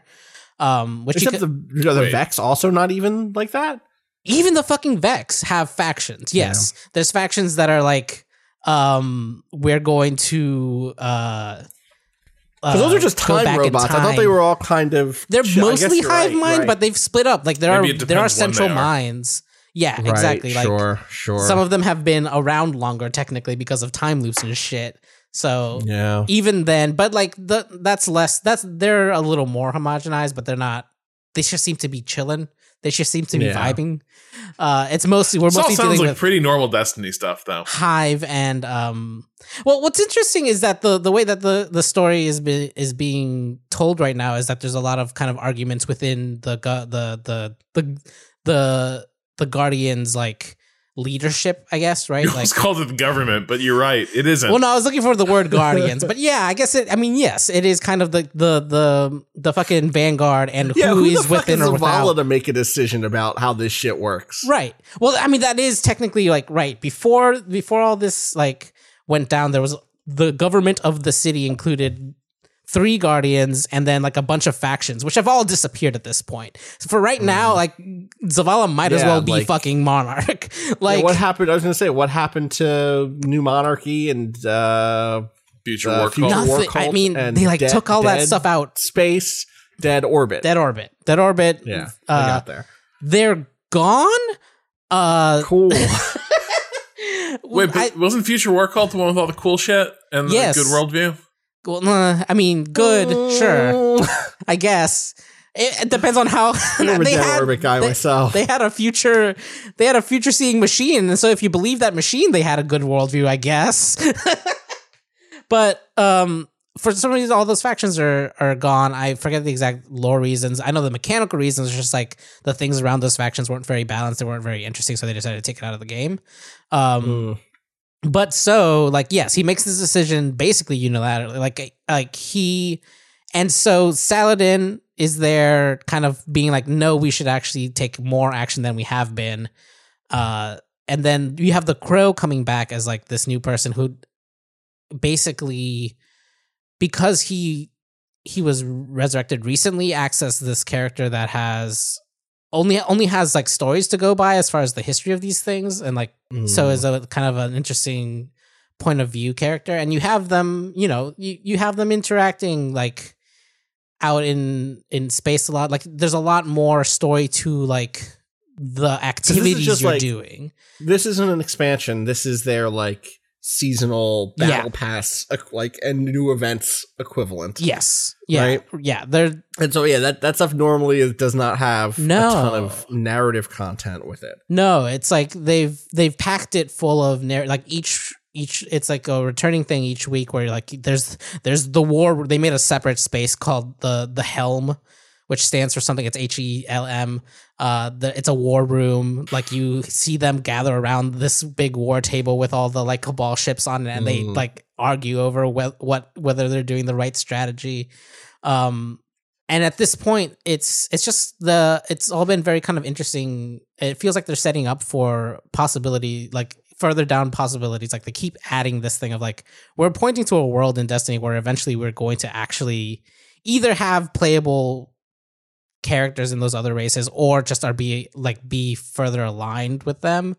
It's like a shift in worldview where before it was like any and all Cabal. It's just like you're shooting on sight. You're not really thinking about these people as like actual like factions other than enemy factions, right? Right. They're life bars that you decrease. Exactly. And that's kind of it. And so like it's it's really interesting to see the story in game go that way and also complicate the organization of the Vanguard and the organization of the Guardians themselves being like, even within the Guardians, like there's arguments being had. There's people who think we're doing the wrong thing. Like there's people who have had like fucking Amanda, the shipwright, is on a bunch of these missions like on comms as like support or whatever. And her backstory was that her like mother was killed by Cabal in like a raid or something. And like there's like interesting nuance there about how she like obviously has a reason to hate Cabal in general, but it even then still has some like understanding of like, look, this is a people. There are different factions. There are different like reasons for doing different things. Like, it's just more, it's a more nuanced story than Destiny has told in the past. And I'm really enjoying it. Nice. Yeah. Is it like some of the past seasons where it's like over the next few months, more and more shit will be unlocked? Yeah. It's basically like a big final narrative.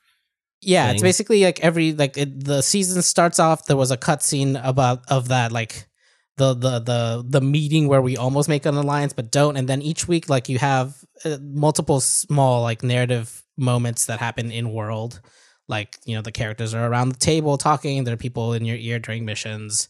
And it happens week to week. There's a new thing. Like, last week, actually, was really interesting. There was a fucking attempt on Zavala's life by one of these, like, Cabal champions that are trying to, like, curry favor.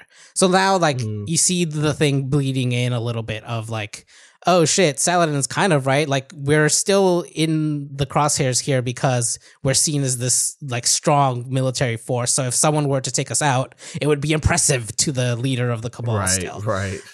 But also mixed in with that, you have the fact that the Crow, who's keeping his true identity secret with this cool mask that he wears constantly all the time, was there to help.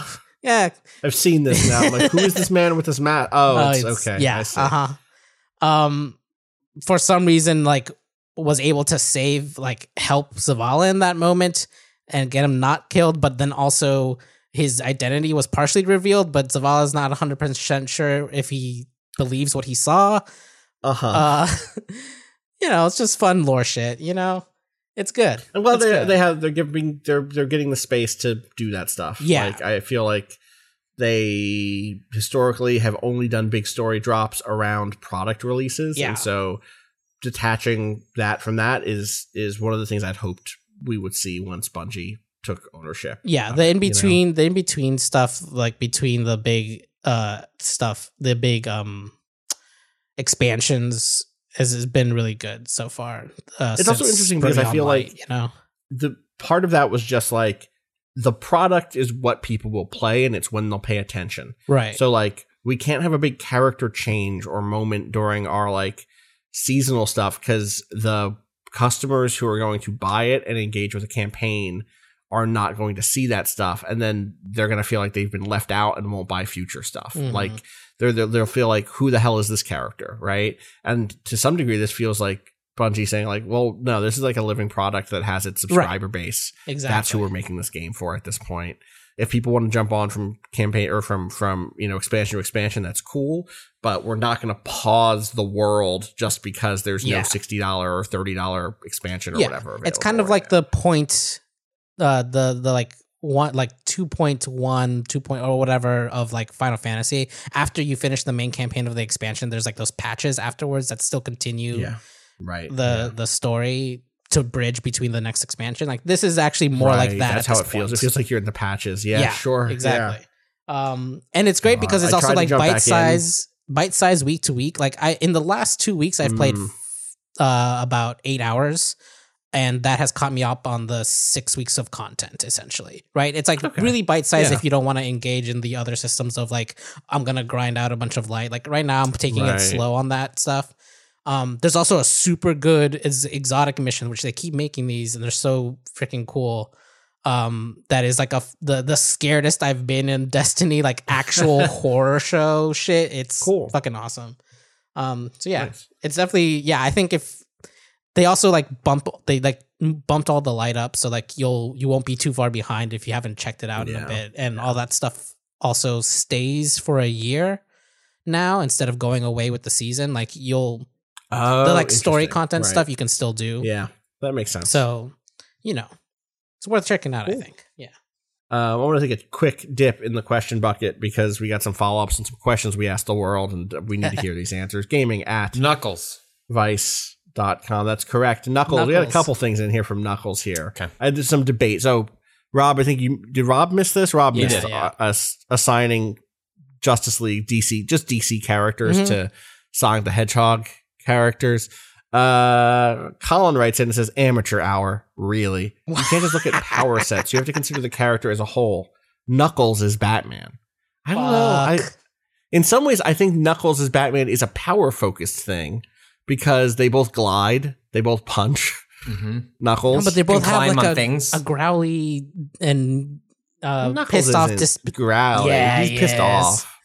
He's not growly. He has a deeper voice naturally. That doesn't mean he's growly. He's a bigger being. Yeah, that's true, I guess. We have an alternative Knuckles thing here from Alex in Alaska. Knuckles is Wonder Woman. On the topic of finding DC analogs to Sonic the Hedgehog characters, I propose the closest comparison to Knuckles the Echidna is Wonder Woman. Gender aside, they're both members of an enigmatic race that hail from a hidden island with mystic powers. They're both masters of hand-to-hand combat. They both can sort of fly sometimes not. It that's kind of varies between the inconsistent power set is a good argument, especially in the Snyderverse. 100%. Learns to fly in a previous movie, but can't do it in the future. It's very weird. Where I don't know. Eggman is clearly Lex Luthor. Rouge the Bat is Catwoman. I think that's that tracks. For I agree. Sure. That tracks both in Batman. I guess because you're right. She's a Catwoman. Yeah, that's like who that character is. Exactly. Like playful and torny, but like in like a thieving way. Yes, it's literally she is a thief. Yes, it's the exact same character. So thank you to Alex for that one. Caught up on this Knuckles thing though, because I felt Knuckles as Batman like deep. This other Knuckles thing is like power set, sure, or like kind of like circumstance, their kind of. Is so right though. Their history, they're both exiles from But the personality is different. No, they're not. Yeah. Wonder Woman is not that. Yeah, Yeah, Knuckles is like Knuckles isn't like ruling by fear. Knuckles doesn't beat up the mafia. he would though. He's an explorer. He wouldn't. He wouldn't. What are you projecting onto Knuckles here? You got your own shit to work out. Knuckles is not the world's greatest detective. The biggest thing about him is that he's a big dumbass. So no. Okay, no, he is a dumbass, but he's he's a naive, which again fits certain interpretations of Wonder Woman. Yeah. He doesn't understand the outside world. He gets taken in by people who he shouldn't be. He's like a grumpy Wonder Woman. Needs to be stacked onto 2 cartridges in order to appear in previous entries. Right. Those are the only two ones we got on the Sonic thing. I'm a little surprised. And on the other hand, Jordan writes in and says, just enjoyed your hilarious discussion on what way do you eat uncut sandwich bread during my midnight lunch/night shift of an uncut sandwich with plain store bread. And were you here for this, Patrick? No. I've seen some discourse on it, but I dodged this sandwich. And while I agree it's a silly thing to be concerned about, I nonetheless have observed that I have a habitual preference from eating top down, and yes, I eat with a bite directly in the middle across the edge. I don't think it's because I want to eat from the top down, but rather I want to hold said uncut sandwich upright in my hands. Imagine a good 2-handed grip along the sides with the bumpy muffin top above my thumbs. Yeah. And thus I eat in the simplest method from the top as my hands raise the upright sandwich to my mouth. I believe this habit of eating top down carries over even if I don't have 2 hands involved. There might be exceptions. The exception might be toast, where I might on occasion eat from the corner, but that's still rare. Though talking about how one does physically eat, how do all of you eat cinnamon buns? I've always preferred unraveling them outside in, pulling the layers apart as I eat them, leaving the end with the central, most filling covered bit. Am I an anomaly, or does everyone else eat them like a bun? No, you're unlocking the treasure. And it's like all the sugar and is in the middle. The candy's in the center, and bites in the center. Rob, are you sure you don't just take a bite from the, you face it parallel to your face and just put it up to your mouth? I like to compress all those ribbons of bun into a cube and then just pop it in my mouth. Yeah. I mean, this is a very similar follow-up question from Cal, who says, when you eat a meal, do you save the best for last or even think about the order you eat? And can you imagine not thinking about the order that you eat? No, you have to. I wish I did this recently where we had some mashed potatoes and they were fucking delicious. And I was like, I'm just avoiding it. And I was like, I have a little bit. And I was like, no, I want the last bite, the finale of this meal to be this. Yeah. Yeah, I will. And it's not always the same thing, even in the same type of meal. Do you know what I mean? I feel like when I have a side salad, get that shit out of the way. Get into my stomach. If I could just tube it into my stomach, this is just for health reasons. I'm not enjoying. There are times where you have a salad and then the side salad is just we gotta get you better salads. No, it's just I eat a side salad with every meal. I have a little green, very small amount of dressing. It's just a dietary thing, that's just that food is hot. I want to get to that, and this salad is standing in the way of me getting in. Right. So you go through that, and then you're left with. This is what I'm saying. It's let's say I've made a nice ribeye steak. Then most of the times the ribeye, I want a piece of that ribeye to be the last thing I eat, because I want to have that. But sometimes, let's say that there's a really good sweet potato with it or something like that. I'll be you know what? I actually want to save that for last. So it's not a universal, even inside of the same type of food for me. I'll mix it up depending on how well something came out. That's the other thing. Sometimes it's this steak didn't turn out well, or this sandwich isn't all that good. Yeah. I mean, I'm actually going to save the fries for, you know what I mean? Or whatever. But I'm definitely always thinking about. Yeah. To the degree that I will get not upset, but there have been times when I fucked up and gotten distracted and finished the wrong thing first. And I was that fucking ruined my afternoon. This isn't how lunch was supposed to end. Well, and it gets complicated when you have meals in which it's the food is not into discrete categories, right? So sure. I eating a burrito, for example, can be a traumatic experience because it's Did you say traumatic? Yeah, like the rare, like I usually don't. Patrick leads. I love burritos are one of my favorite foods, and I rarely pay for like avocado to be added because it's like, all right, so the burrito's $6, and I'm gonna pay $1 to get like avocado in this, like not gonna do it. And then when I do, I really like when you get that avocado bite, like it is just like such a joy in there. And if you don't either if it's not put together correctly or if you don't navigate your bites correctly, I want that last bite to be like a little bit of everything and a little bit of avocado. And if you've messed it up, if you've Pac-Man'd your way down to the end of burrito and it's just a mess and your hands are dirty, like it's just juice and a tortilla and it's like, I'll still eat it. But you know, it could have gone better. I could learn some lessons from this exercise. This is why I've started to switch over. I mean, it depends on the place, obviously. Like some places you're gonna get a good burrito no matter what. Some places though, you know they're not gonna spread that shit out evenly. I'm getting a bowl. It's all I'm gonna control when I eat all the shit. Yeah. You know, get some fork. I guess you get fork and knife the burrito. Oh God. Okay. Rob, If y'all really quiet. like making sure that the fillings you crave are right there in the bite, may I introduce you to the fucking taco? That's a different meal experience. That's a different food, There's Rob. different fillings I'm eating in a taco. tacos. You don't put like the same shit in tacos as you do burritos. Burrito, then. You know, Patrick, to your question about the avocado. Yeah. Put a little guac or avocado on the side, and you just like have it in that last bite, and you just spoon it on. So that's what I've done. Well, one Like it with the sidesteps it sidesteps the extraordinary cost of the avocado. It's just we have avocados at home, and we just slice it ourselves. New triangle. There you go. We got another one in from Colton. This is kind of a long one, but there's something. The energy of it, I think, maybe. Dear Waypoint crew, I just listened to the recent episode where a listener wrote in to ask what the proper way to eat bread is from the top or the bottom. To be clear, the top is the side that's curved and the bottom is the opposite flat side. Hearing this question, I was incredibly excited. Could it be that there are other people who've spent countless hours agonizing over this question? Could there perhaps be dozens of us? In your response, I was sad to hear that aside from Kato, none of you seem to have particularly strong opinions about this topic of extreme importance. As such, I figured I would submit my own response in the hope of making others in my position feel less alone. To give a quick answer, I do tend to start at the bottom rather than the top, but strangely enough, my reasoning for it is almost the direct opposition to Kato's reasoning. While Kato's goal seems to be to start off with the good bits of the sandwich, my goal is to try to get the worst parts of the sandwich out of the way first. This is the Patrick position. This is Patrick Klepek, get the worst part out of the way first position. I think most people would agree with me when I say for most types of bread, this is the crust, and I think this is especially true with sandwiches as the ingredients are in the middle. The part that may be more controversial is that I tend not to like the bottom side of the crust as much as the top side of the crust. Maybe I need to do some self-reflection there. But regardless, because I don't like that part of the crust as much, I make it my goal to get that out of the way first. But wait, I hear you asking at this point. You may be thinking there are bigger implications in this, and you'd be right. Because I'm trying to save the last possible bite for last. I can't allow crust to be in the final bite. So I eat around the sandwich in a circle to get rid of the crust first.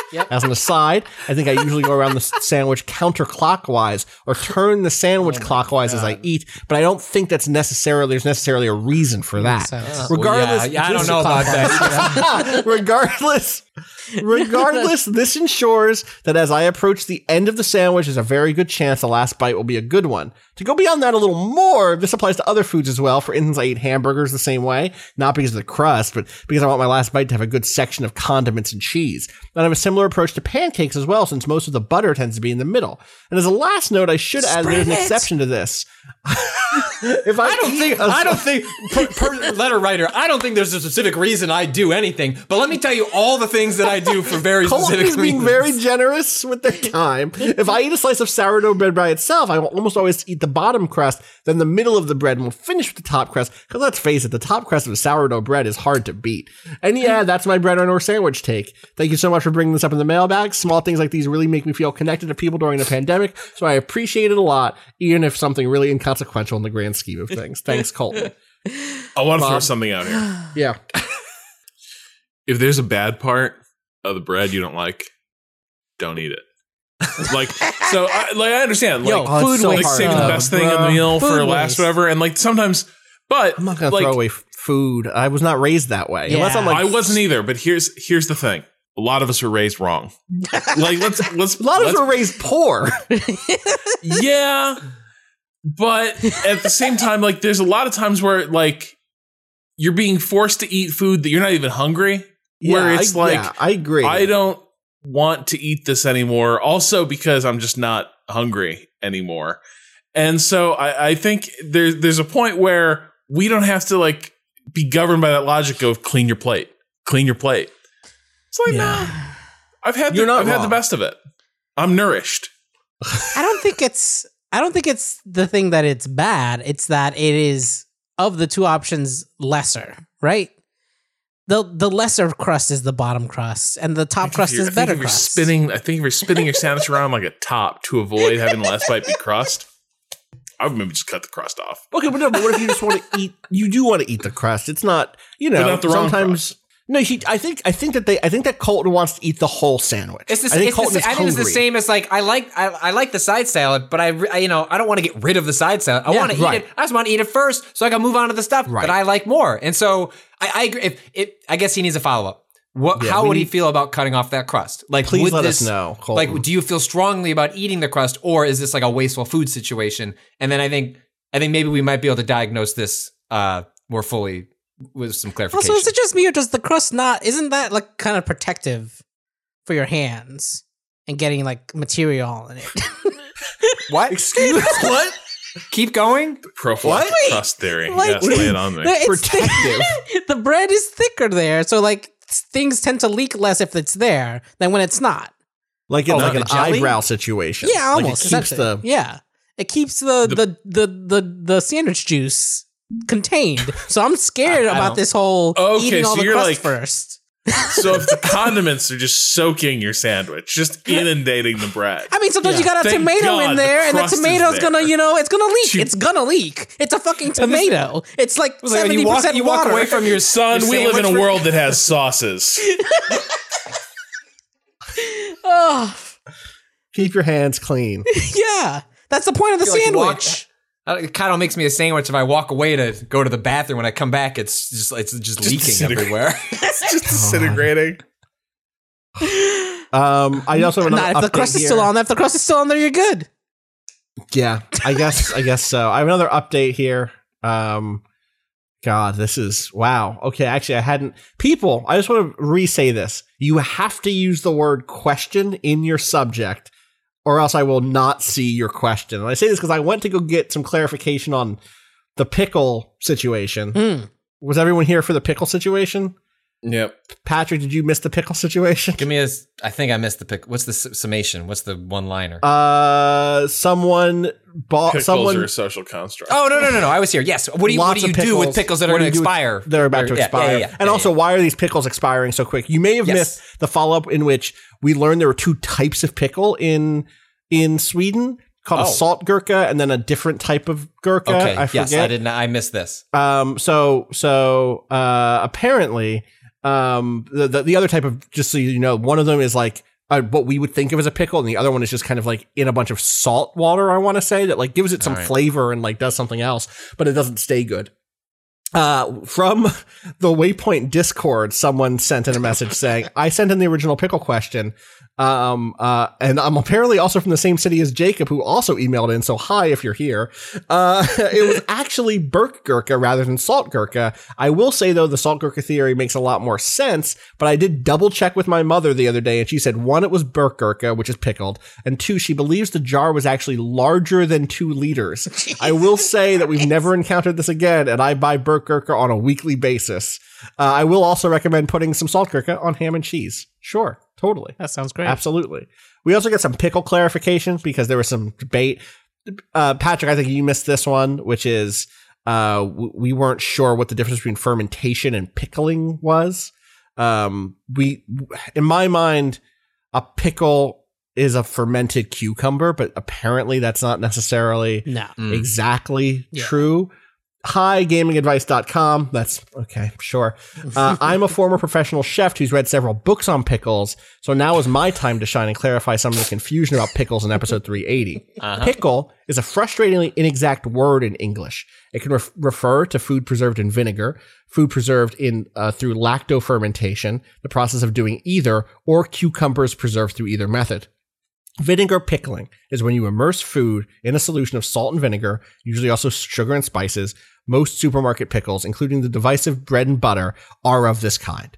Lacto-fermented pickles are food that's been immersed in a saline solution around 2 to 3% salt and let sit at room temperature. This allows for lactic acid bacteria, LAB, to break down the food substrate and produce lactic acid that helps preservation. In America, we most often encounter lactofermentation in sour or kosher pickles, as well as sauerkraut and kimchi, though kimchi is often fermented for much longer and much lower temperatures. Lacto-fermented pickles often have much gentler taste compared to the vinegary bite of a vinegar pickle and are probiotic. Though vinegar pickles are easier to heat treat and thus are more shelf stable. To complicate things further, if you've been to a Jewish deli in the States, you might have heard of half-sour pickles. These are pickles that are immersed in a brine like lacto-fermented pickle, but then refrigerated immediately and briefly. This halts fermentation, and so while they're delicious, they don't have the shelf life of a lacto-fermented or vinegar pickle. That sounds like the salt gherkins the emailer mentioned. If you want to learn more about pickles and how to make them, I highly recommend The Art of Fermentation and The Gnome Guide to Fermentation. Thanks for all the great podcasts, Sam, in Chicago. Thank you, Sam, for your expert pickle knowledge. I hope that that's brought all of us here into some sort of agreement on what a pickle is. Yeah. But now, if you intend to enjoy said pickles, make sure you do it with a nice crusty bread so that you're safe from the pickle juice. The two other pickle solutions here. One of them is, one person says, a pickle sauerkraut would just be relish, which I guess that's, okay. Got me. Pickles too. Pickles are loaded with sodium, and any method of dealing with a 2-liter jar in 2 days would turn you into a pillar of salt. The only answer that doesn't end in blood pressure medication is to batter and fry those bad boys and stick them in the freezer. Anything else and you take your life into your own hands. Fried pickles in the freezer is an interesting solution. And you just I wonder how they up. stand up to heat up. Do you know what I mean? Right. I like fried pickles. It's got to be a toasting situation, right? I guess you can refry them in the pan. I guess you could. I've become a big fan of refrying. Like that's become my go-to reheating food method for like wings and pizza. Sure, that makes sense. Last thing here from Josh in London. Hey, everybody at Waypoint. In reference to the 2-liter of pickles discussion on episode 379, I recently came across a quote from an interview with Ursula K. Le Guin discussing changes she could make in her writing given the chance and thought it could be of use. Please see below. This is from someone asked Ursula K. Le Guin, who's a fantastic science fiction fantasy writer, just a fantastic writer in general. If you could make a change to anything you've written over the years, what would it be? And she responded by saying, in The Dispossessed, I would mention the communal pickle barrels at street corners in the big towns, restocked by whoever in the community has made or kept more pickles than they need. I knew about the free pickles all along, but never could fit them into my book, which is so funny to have this world detail that's like, oh yeah, in these communities, they have these big pickle barrels, communal pickle barrels, but just didn't find the way to write that detail into the world. So do that. We should all start communal pickle barrels. I'm sure that would be sanitary and safe. Absolutely. But I feel like we should do pickles. They're pickles. They'll be fine. I wonder what happens if you mix lacto-fermented pickles with vinegar pickles. What happens? I'm curious how this would work. There's only one way to find out, Kato. All right, experiment. Gaming@vice.com is the email address. Please use the subject question so that it gets properly filtered, because otherwise it gets mixed in with stuff like this spam about doubling growth strategy and stimulating organizational vitality, and this media. Also, those are important work Ultraman emails. Thing. Very important work emails. Exactly. See, like, could you forward me the stimulate growth strategy and unlock work synergy thing? I feel like you need that for sure. For sure. See, there's like another Sonic one in here that I would not have seen if I didn't click through, but now we'll have to save that for another day because we've already gone too long. Thank you everyone for listening. We will be back later this week with more Waypoint Radio. You can find me on Twitter at @Austin_Walker and follow everything we do, waypoint.vice.com, twitter.com/waypoint. Where can people find you, Kato? At @A_Kato_ appears on Twitter. Rob. At Rob Zachney. Patrick. At Patrick Klepek.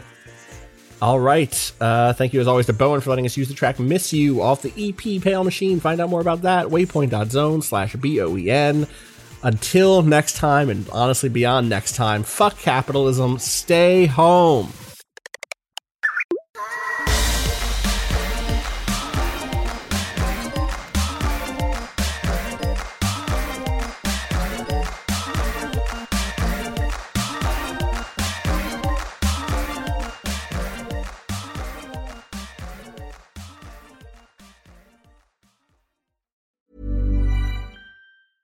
When it comes to your finances, you think you've done it all. You've saved, you've researched, and you've invested all that you can.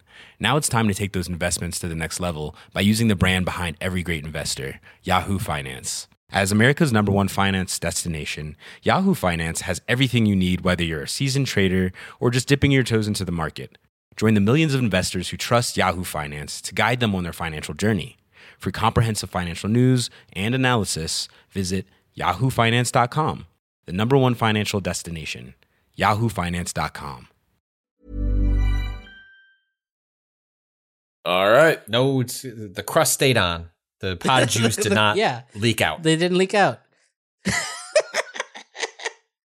Let's do 27. Ooh, I had to load the website as we were doing it. I was like, can I hit it? I'm not going to tell people that the website's loading. I'm just going to see if I can. There. I think it worked out. Come on, good. Comcast. Pay you enough.